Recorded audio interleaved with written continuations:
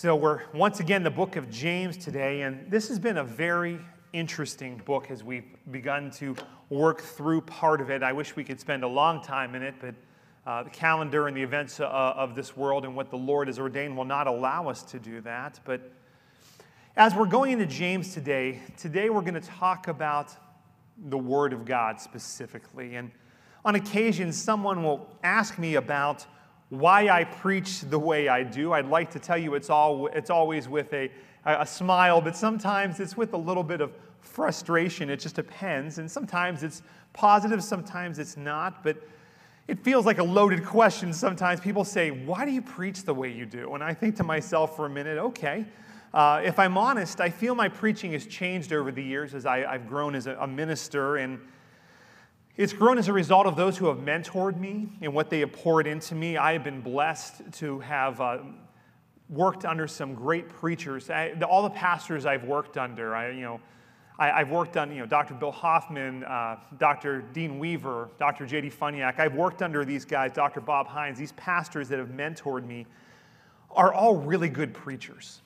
I mean, they're all very good preachers, to be honest with you. So I was blessed to grow up, even from the time I was a small child, and work alongside just men of God who really knew how to preach God's word. So it's no wonder when I describe it, particularly now through my experience and how that shaped me, I would say it's 90+% scripture and 10% of me somewhat reacting to it, and all of you hopefully sitting there and going, yep, I get that, or I think he's weird, but I'm going to listen more. But whatever it is, hopefully you're understanding that it's about God's word. I try to be what we call an expository preacher. I'm giving you an exposition and a detailed explanation and understanding of God's word. And sometimes people like that, and sometimes, frankly, there's been some complaints about that. And honestly, I'm okay with that because I believe God's word is rich with examples and with information that help me know how to not only lead as a teaching elder, as a Christian pastor, but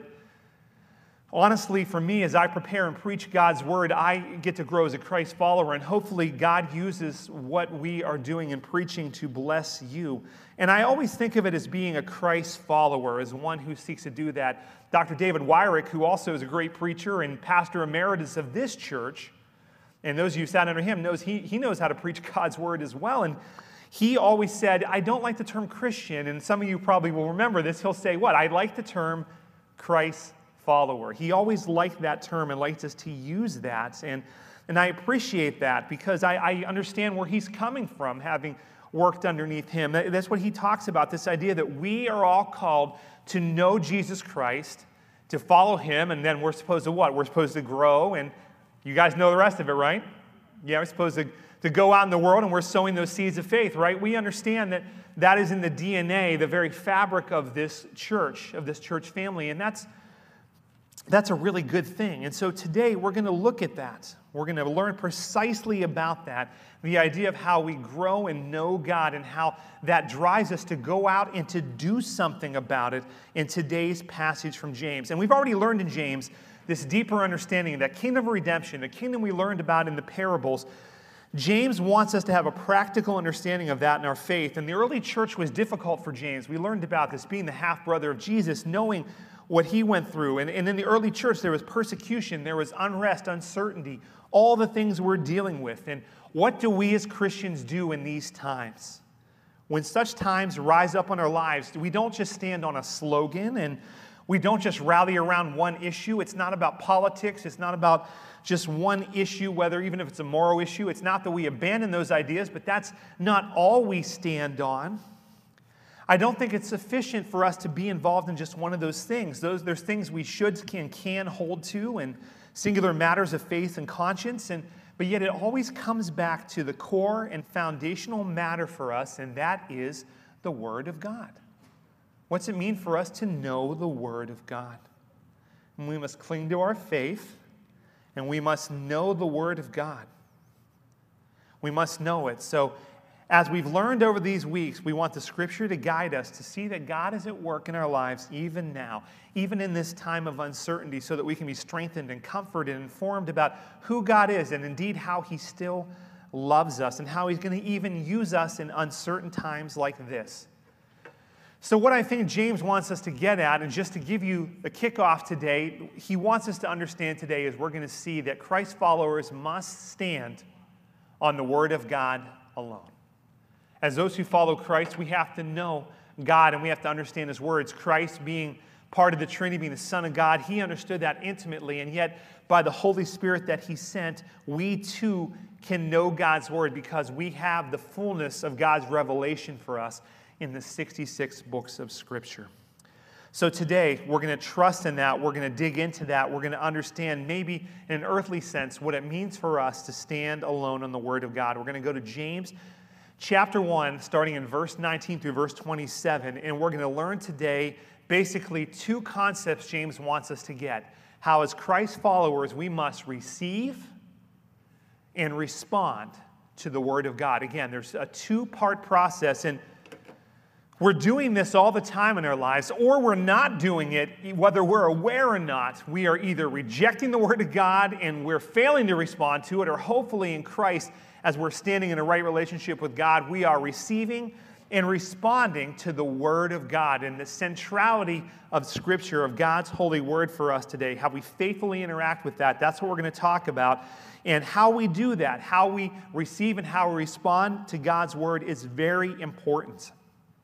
Because if we do that faithfully, even though it's imperfect for us, if we do that faithfully, it will determine if we as Christ followers will stand or whether we'll fall in the storms of life. So let's dig in now, starting in verse 19 of James chapter 1. My dear brothers and sisters, understand this. Everyone should be quick to listen, slow to speak, and slow to anger. For human anger does not accomplish God's righteousness. Therefore, ridding yourselves of all moral filth and the evil that is so prevalent, humbly receive the implanted word, which is able to save your souls. But be doers of the word and not hearers only, deceiving yourselves. Because if anyone is a hearer of the word and not a doer, he is like someone looking at his own face in a mirror. For he looks at himself, goes away, and immediately forgets what kind of person he was. But the one who looks intently into the perfect law of freedom and perseveres in it, and is not a forgetful hearer, but a doer who works, this person will be blessed in what he does. If anyone thinks he is religious without controlling his tongue, his religion is useless, and he deceives himself. Pure and undefiled religion before God the Father is this: to look after orphans and widows in their distress, and to keep oneself unstained from the world. This is God's holy word. So how do we receive the Word of God? That's primarily what James is explaining to us, particularly in verses 19 through 21. He kicks off this idea, the reception of the Word. And right here in verse 21, scholars note the unique choice in words and in concept here. Verse 21, therefore, ridding yourselves of all moral filth and the evil that is so prevalent, humbly receive the implanted Word, which is able to save your souls. It's so interesting here that they have this idea. So the idea of us receiving the Word, and of course it's interesting, they use that term here, the implanted Word. And James is not doing this by accident. And if you were here during our parable series, this is going to make sense. The idea here, the word receive, though, is a key word. Now, as a parent or grandparent, particularly if someone in your family or someone you know served in the military, or maybe you just grew up watching MASH and Colonel Potter, I don't know what that is for you, but a lot of times in my home, with my dad and also with my godfather who lived up the street, who was kind of like my grandpa, and he was in World War II, they would always use this phrase with me. They probably use this phrase with me because I'm a spaz. If you don't know what a spaz is, if you're too young, I'm hyperactive. If you didn't know that about me, you've never spent more than 3 minutes with me, because it's fairly obvious that that's who I am. They would always stop me and make me look them in the eye, and they would say, "Are you receiving me?" Kind of like the idea of a garbled radio transmission. And the garbled radio transmission was my spastic energy. And they'd say, "Are you receiving me?" And yes, I receive you, over and out. I remember as a little kid, I would say that and salute and say, "Over and out," and they'd say, "Good." Because they knew that that meant I actually listened to them, understood, and took that inside of me to do something about it. It wasn't a garbled transmission on the radio waves. It got through all the static going on in my nervous energy, and I was going to do something with it. Now, from Scripture here, it's not a communications issue, but this is about that deeper issue, the heart, the comprehension, the understanding of us, of how sin affects each one of us in the Word of God, how it's presented, how it's preached, and how it's experienced. We learned about this in our parable of the soils. James here is latching on to the same concept that made sense to the people that Jesus used in the parable of the soils. That's why he says there, the implanted word. Remember, you have the seeds that are sown. That's the preaching of God's great grace, the good news of the gospel. And it sinks in like your heart is like soil. And sometimes it gets through, but if it's on rocky soil, if it's on the road, or if it's in the good soil, it sinks in. If the birds snatch it up, if the vines snatch it up, there's these different elements. Maybe it's received just emotionally. Maybe it's not received at all. Maybe it sounds good, but then when the worries or stresses or the troubles of a sinful world, that chokes the life out of it. But only a quarter of the time in the story, if you think about it, in the soils, does it really sink in. And that's the implanted word. James here is talking to Christians, to believers who have the implanted word in their hearts. And he's very clear about what that is. The gospel is the implanted word of God. And all of God's word, from the book of Genesis to the very end, the book of Revelation, what we still wait for yet to come, is about the redemption of souls, the forgiveness of sins in Christ, who has came to seek and save the lost. That's what we sang about when we opened today. For God so loved the world. That's what we celebrate at this table this day. The implanted word. And Scripture is the vehicle by which God declares that through his redemptive history to us, that is able to save souls. That's what's being talked about here. So as we jump ahead in verse 21, it says we have to understand it's about receiving it the right way, receiving the word of God, understanding what it is. It's able to save us, and that means there's an element of understanding and humility that we need saved. We don't have it all together. We're broken people. We need the implanted word of God. And with humility, we submit to God and say, I need that. That's what we come to this table for today. And back in verse 19 about this, we say, how do we receive the word? What gets in the way, perhaps, of us receiving the word? What does it look like? God's plans, God's purposes, God's redemptive history declared in Scripture. Well, in short, what gets in the way? We do.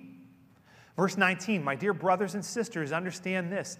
Everyone should be quick to listen, slow to speak, and slow to anger. Think about that. My dear brothers and sisters, there's 3 parts here described. Be quick to listen, slow to speak, and slow to anger. Would you say that is the default spiritual, emotional, and practical state of the world around us? I didn't think you would. I can't say that either. The way James is addressing this to believers, remember, this is for believers. It's important here. He's addressing those who have the word in their heart, who have received the word of God. Last week in verse 18, we ended where the believers receive and know that every good and perfect gift is coming down from the Father of lights. God loves them. He's given them the word. This is all predicated, James 1, he's talking to those who know Christ, who are known by Christ, who have received in their hearts the gospel. But yet they're not perfect. They're still broken sinners like you and me. That's what happens. We're not suddenly perfect for us. And so in reality, James is talking to brothers and sisters in Christ in the kingdom. And James being Jesus' brother, he's saying brothers and sisters to them. And he's Jesus' brother. So, this is this idea that Jesus talked about. We're all the family of God. And yet, families don't always do this. Particularly Thanksgiving is coming, where people will not be quick to listen, will not be slow to speak, and maybe won't be slow to anger.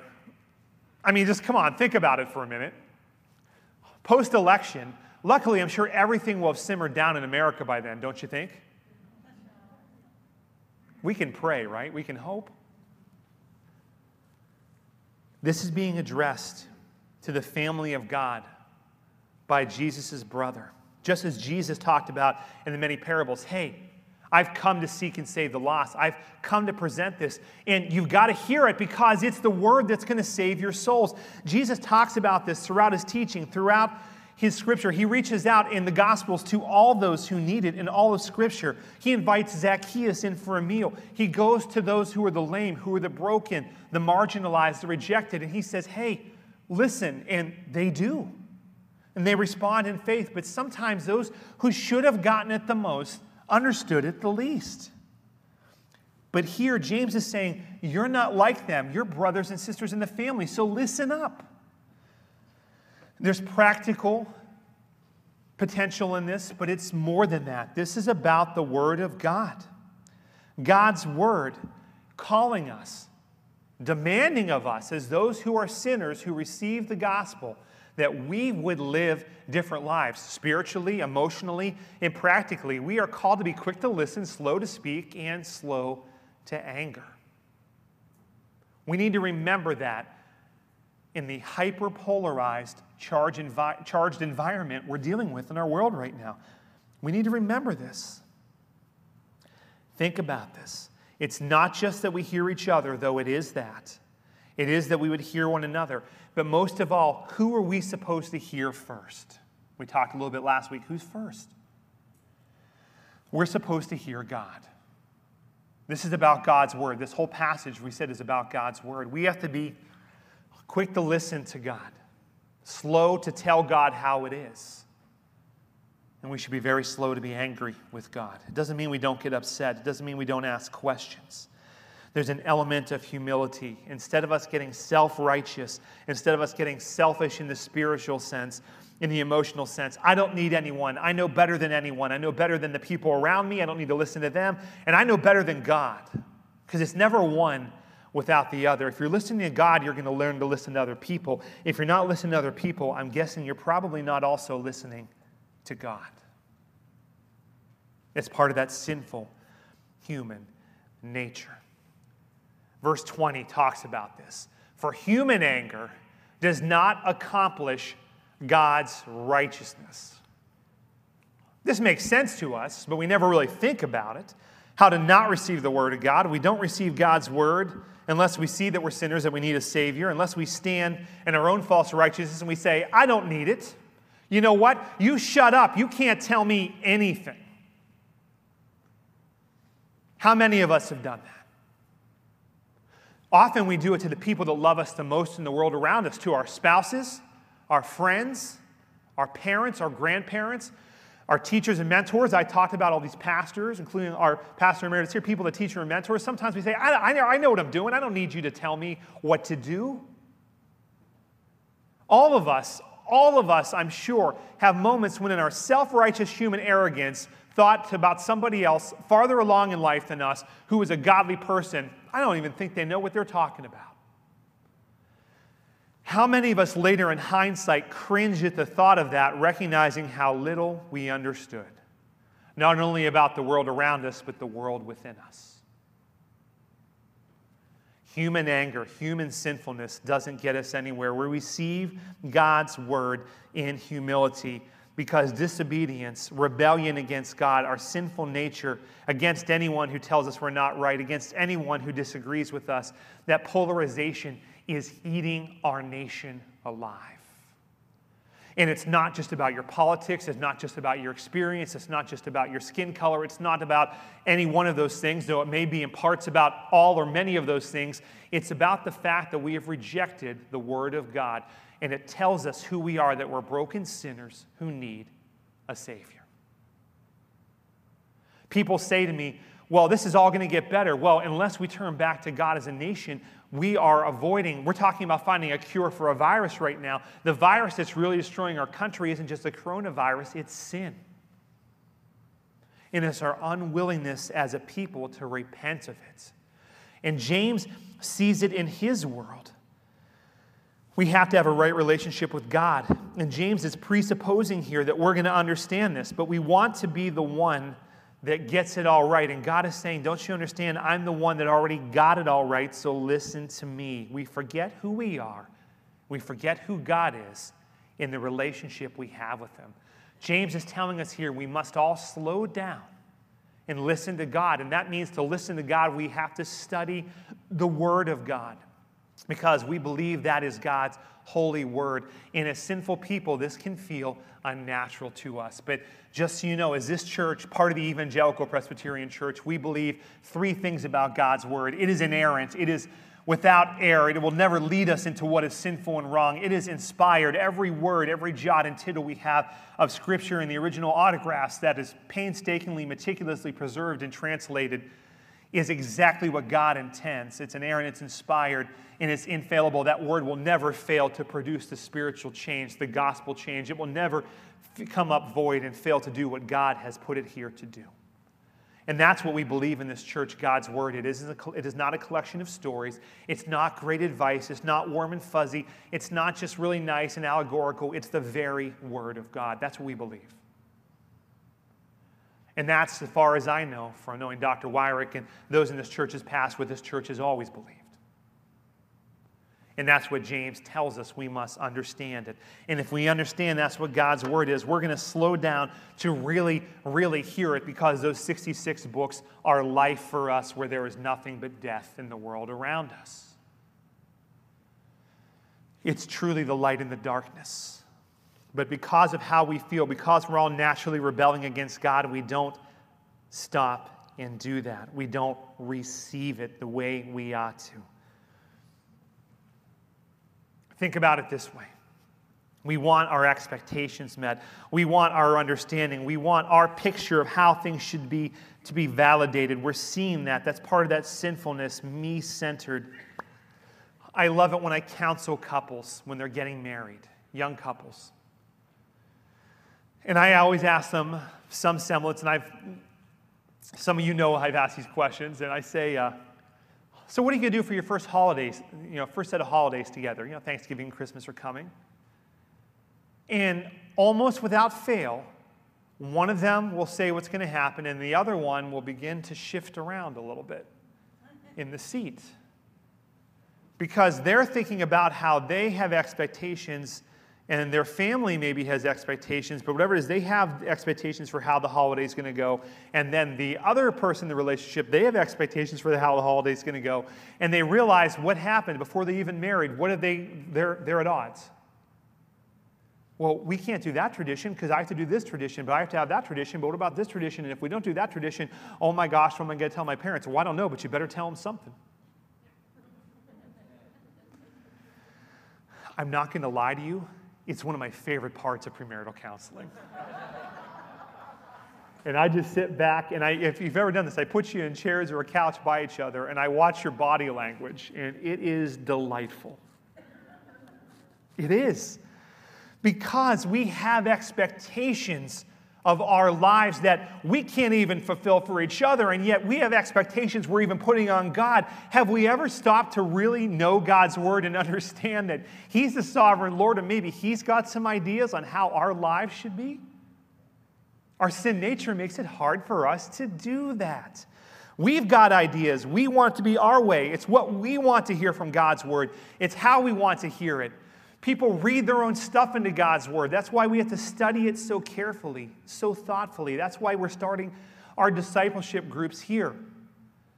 That's why we say we're a church of disciples making disciples. You can't have a bumper sticker understanding of your faith in Christ and make it in this world. You couldn't do it ever, and you certainly can't do it now. Receiving the Word of God, God's Holy Scripture, requires us to get our stuff out of the way. We have to empty ourselves. Jesus says this back in Luke 8:18. He says, therefore, take care how you listen. He says, don't just sit there and, receive this. Listen carefully to it. Receive it. We must exchange what we've got, and we've got to make room for it in our own lives. Receiving the word requires we empty ourselves. Verse 21, therefore, ridding yourselves of all moral filth, that's a tough word, in the evil that is so prevalent. That was even in James's day. They didn't have the internet in James's day. Humbly receive the implanted word, which is able to save your souls. And we're going to talk about that Greek word there in a second. It's able to save our souls. So we see this word here. In the word there, they say moral filth. And this is where we get stuck and we want to be angry. We want to find those quick fixes, those functional saviors. Sometimes it's obvious addiction. Sometimes it's just being right, being validated. If you ever talk to a psychologist or a counselor, we have some here at our church, they'll tell you that we're all looking for validation. We're all looking for that validation. But James is clear, we can't receive God's word in fullness until we empty ourselves, make room for God, and that means, honestly, that we're dealing with our own stuff and our own sin. We recognize who we are and what God has given us is the power unto life when sin just fills us with death. So the word there that they have, that word there, if you want to impress your friends, that's raioperion is that word in Greek right there. That's actually an R sound. I know it doesn't look like that to you. Raioperion is the word there in the Greek, and it means filthy laundry, filthy clothes, dirty clothes. If you have a college student in your house or a grandchild, you know that they live by a very simple rule for what they dress in. I'm older now. This goes to the dry cleaners because I'm old. But when I was young, all my clothes were judged by one test, the smell test. If it looked okay and smelled okay, I wore it. I don't do that anymore. Dr. John MacArthur teaches on this. I love, he talks about filthy clothes. In the classic Greek, this is the idea of dirt or gunk. Here it's like wearing something dirty. You're having something dirty stuck on you, like clothes you wear, or like the wax in your ears is raioperion. It's dirty and gunky and sticks to you. Like sticky, dirty clothes or like wax in your ears. Now, I am getting old, so I have plenty of wax in my ears. Plus, I have hair that grows out of my ears like I'm Yoda from Return of the Jedi. Like really old Yoda when he was like, did you ever notice that? He had more hair in his ears in Return of the Jedi. This is what spastic people like me notice, So now when you watch episode 1 and then watch him in Return of the Jedi, you'll see that he has way more hair in his ears at the end. That's true for all of us. We all know this, right? Wax is gross when you get it in your ears, but what does wax in your ears keep you from doing? Hearing, that's right. It keeps us from hearing. We can become spiritually deaf. What James is saying here is, are you going to receive God's word the right way? Or in a heart sense, in a spiritual sense, do you have wax in your ears? Do you have some mess in your life that is keeping you from being filled with God's word that you've got to clean out? In our house, we have a large plastic bin. It is called the sock bin. It is a horrible, sad, emotional place for me. It's a bin full of all of our clean socks that have not been sorted and put away. And when I need socks, I may have mentioned this, because it's an emotional, sad place for me, I go down and I find socks and I pray, dear Lord, let me reach in the first 20 seconds and find 2 socks that match close enough that I don't have to look anymore. And every once in a while, because I know my wife loves to sort socks, she hates it. It's her least favorite thing in the world. She hates to sort socks. Because she hates it so much, I will go down and I will sit there and do my best for whatever period of time to sort out all the socks in the sock bin as an act of love for my wife. And she is so very thankful when I do that because she hates to sort socks. And I hate to search for socks, so it's a perfect marriage situation for us. It works out great. That's what we do. And she does other things that I hate to do, so it's not like I'm superhuman and, it's sad. She just hates socks. That's okay. She doesn't like to do it. But when we recognize that God has made a way for us to get that problem out of our lives, that's what the cross is all about. That's what we come to celebrate today. When we understand this, when we understand that God has made a way, and when we understand the gospel, we want to rid ourselves of those things in our lives that are holding us back, that are gunking up our souls and our lives to keep us from receiving in power and in fullness God's goodness, God's hope, God's truth. We're still sinful people, but we've got to deal with our sin. Repenting means you turn and walk away from your sin. And that's what it is. It's, you get it all cleaned up, all sorted out, and you get it out, and it's empty space. That bin is empty. There's room to put something else in it. Your heart is empty. It's able to receive and hold God's word. But if we have to humbly receive it, we have to put aside sin. Romans 13:12 says it like this: the night is nearly over, the day is near, so let us discard the deeds of darkness and put on the armor of light. I love that, the armor of light. I love what it says there, this idea of armor. It's a vivid picture for us, a new life in Christ, new attitudes changed in Christ, for all of us to belong, almost like we're someone in the service of a king, like a knight or a damsel or whatever. You're someone that has an official outfit that you put on, official, but armor does what for us? Having God's word not only cleans us out, not only gets us right, what does armor do? It protects us. We could go into the armor of God and talk about that. We don't have time to do that today, but think about this. We know and respond, and when we do, God says, when you're walking in my word, I'm going to take care of you. It doesn't mean armor's not impervious. This is not some health and wealth thing where God says you're never going to get hurt if you do this. But God says if you put on what is right, there is protection because you're going to find blessing in that. Verse 22 builds on this whole idea in verse 23. But be doers of the word and not hearers only, deceiving yourselves, because if anyone is a hearer of the word and not a doer, he is like someone looking at his own face in a mirror. Now, back in their day, their mirrors were not like ours. Mandy and I we're redoing a bathroom in our house because our bathtub was completely rusted out. So we're redoing a whole bathroom right now. So this is how you know you've been married long enough. We go to the store, to Lowe's or Home Depot or wherever, and we pick out stuff without fighting. It's a glorious moment when you go in and say, you like that one? Yeah, that's pretty good. Well, what do you think about this one? That's pretty good. And then sometimes it's like, we're like, any of these are fine. We're just going to pick one out. So we pick this out. You have to find a vanity, and you have to find the faucet or whatever, and the bathtub shower thing's pretty easy, and you do all that. But the thing is, we found all these different mirrors that they have.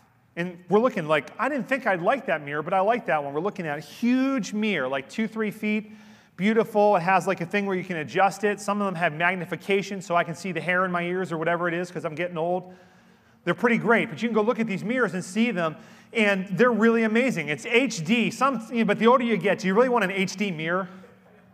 I don't think I do.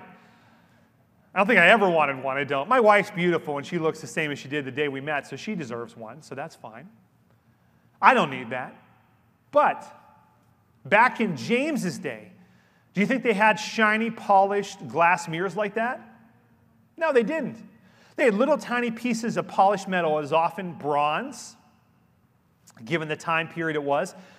And so if you've ever seen yourself like in the reflection of one of those sliding boards, do you remember metal sliding boards? Kids, you have these Tupperware slides right now that don't really work. We had these super sleek metal slides that would like shoot you out like you were Evel Knievel, like you were a daredevil coming out of a cannon. And if it was the middle of the summer, they were like 4,000 degrees, like you were like sliding down the surface of Mars, right? Anybody remember those? Oh, those were the days. Especially if it went into like a lake or something or into a pool, you slide down, like you're on fire and then you're in the water. It's like, can you go right back up and do it again? Right? Big metal slides. But you remember like seeing yourself in the reflection of that, and it was like a funhouse mirror, and there was like that little... So back then, their mirrors were kind of like that. They weren't perfect. But they could get an idea of how they looked. They could kind of get an angle. Oh, okay, I look okay. Have you ever looked in the mirror fast before you leave the house and you realize you buttoned your shirt all the way wrong, or I don't have this problem, your hair wasn't combed right, whatever it was? Any of you ever done that?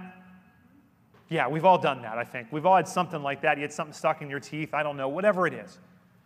You have that idea. And here, this idea to receiving, responding to the word that he's talking about, this phrase he puts in there, the analogy here is someone who looks in a mirror and sees their face, but they don't remember right away. He's someone looking at his own face in the mirror, but you deceive yourself. He says, be doers of the word and not hearers only, deceiving yourselves, because if anyone's a hearer of the word and not a doer, he's like someone looking at his own face in a mirror. But what does he do? Verse 24 tells us it's like someone who doesn't really see what they look like. This is someone who doesn't see what they look like. For he looks at himself and goes away and immediately forgets what kind of person he was. What kind of person he was. That's what it's talking about here.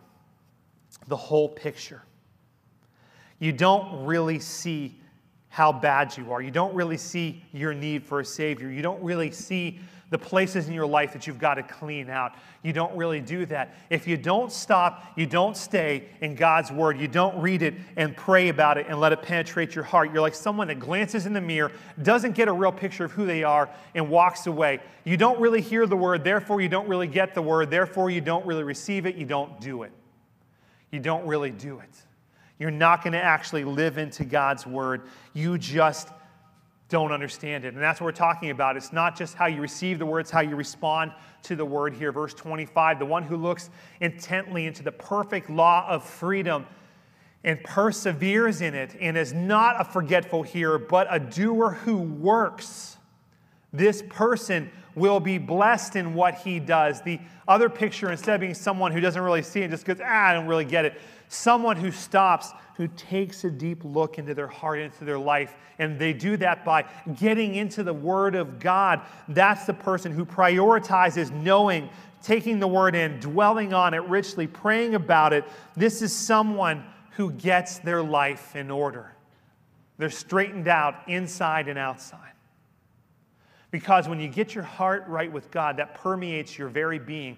It changes the way you live your life, the way you prioritize your life, what matters to you, what you do. It gives you inner peace, it gives you guidance, and it gives you purpose beyond what you've had. And because of that, you are aligned with God's heart. However imperfectly, you're a sinner seeking God, knowing you need Him, and God is going to guide you and care for you and love you, and He's going to provide that loving arms around you, and that's like that armor, that's like that protection. He's going to be with you, and because of that, friends, you will be blessed. So the mirror here that we're talking about, of course, is Scripture, and the Word changes both what we hear, how we perceive ourselves in the world around us, and therefore it changes how we prioritize and understand our lives and what we do. That's what we're talking about here. It changes the focus. As we know the Word of God, it not only changes the focus, it changes it because it changes us. Verse 26, if anyone thinks he is religious without controlling his tongue, his religion is useless and he deceives himself. We're going to talk about that. We're going to talk about that coming up here in just a couple weeks. We have to be anchored in the Word because it's not going to change just what we do, but how we talk to others, how we talk about things in the world around us, to change how we see vile sinners in the world around us, because we know the most vile of sinners we know is probably us. It's going to change the way we talk about people. We're going to learn about that, I think, in 3 weeks. We're going to talk about the tongue. We're going to talk about the tongue in 3 weeks. We're going to talk about that coming up in verse 27. Here's the kicker. Pure and undefiled religion before the God the Father is this: to look after orphans and widows in their distress and to keep oneself unstained from the world. What is that saying? What is that saying? Who are the most powerless people in the world right now?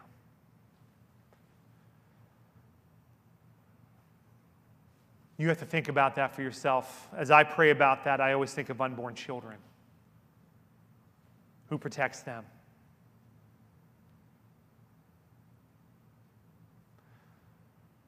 John Legend and Chrissy Teigen, who are celebrities, unfortunately they lost a child that they were carrying. They were getting ready to have a child, and they lost it, and that's a terrible tragedy, and some of you have gone through that, and I wish nothing but prayer and blessing and wonder on them. But ironically this week, Planned Parenthood said, "We're so sorry you lost your baby."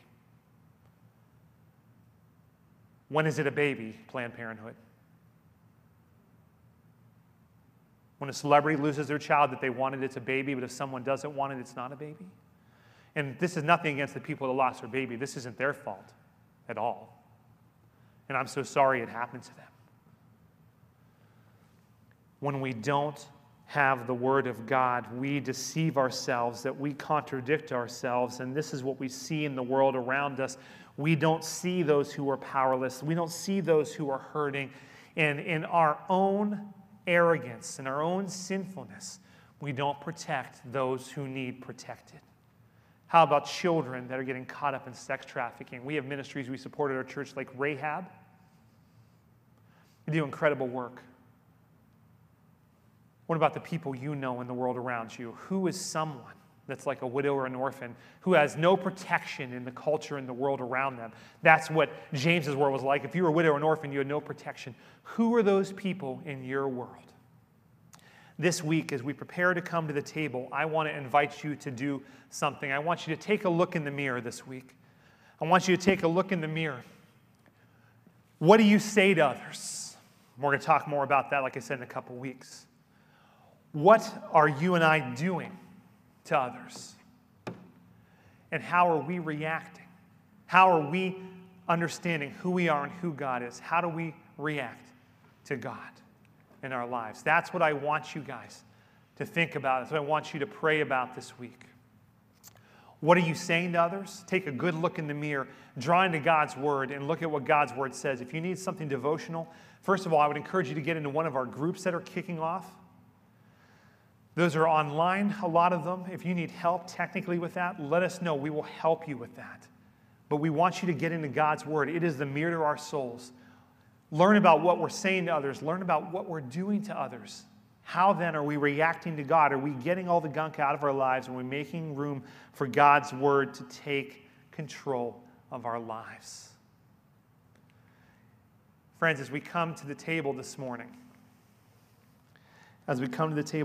we don't want to come in a manner that is unworthy. So I invite you to bow and pray together with me this morning as we pray for forgiveness from God's Word. Holy God, we'll be honest with you today. It's really hard. It's really hard for us in our world this day with all the stress and all the difficulty around us to wear masks and avoid all these public gatherings and to have patience and to have hope. And some of us are struggling. We want to do what's right. We want to say what's right. We want to trust in your word, and we're just struggling this morning. We want to seek you. So God, give us the power. Give us the opportunity to seek you. Show us through your word, through your life, as we pray, as we draw into Scripture, where we need to clean out the gunk in our lives. Sometimes, God, we forget the people around us and we toss them aside and we get frustrated. We're so threadbare after months of this pandemic and the unrest. I ask that you would give us an extra measure of your grace. God, bring to our hearts and our minds as we look in the mirror of your word, as it tells us what is good, what is right, and what is there to bless us, to protect us, to guide us, what we need to get out of our lives. God, even now, as we're praying, we're asking your forgiveness for things in our lives that we need to get out of the way. We're doing that. God, where we're uncomfortable, where we feel guilty, where we're broken, where we look for the things that are brighter and shinier and more enticing than you, God, show us those things that are not of you. Guide us with your word, that it would be the compass that guides our souls in our lives. Help us to seek and to serve you, to be better people, to be servants, to be humble, to receive the fullness of your word in truth. God, guide us, strengthen us, forgive us, use us for your glory, and anchor us in the truth of your holy word this day, we pray in Jesus' name. And all God's people said, amen.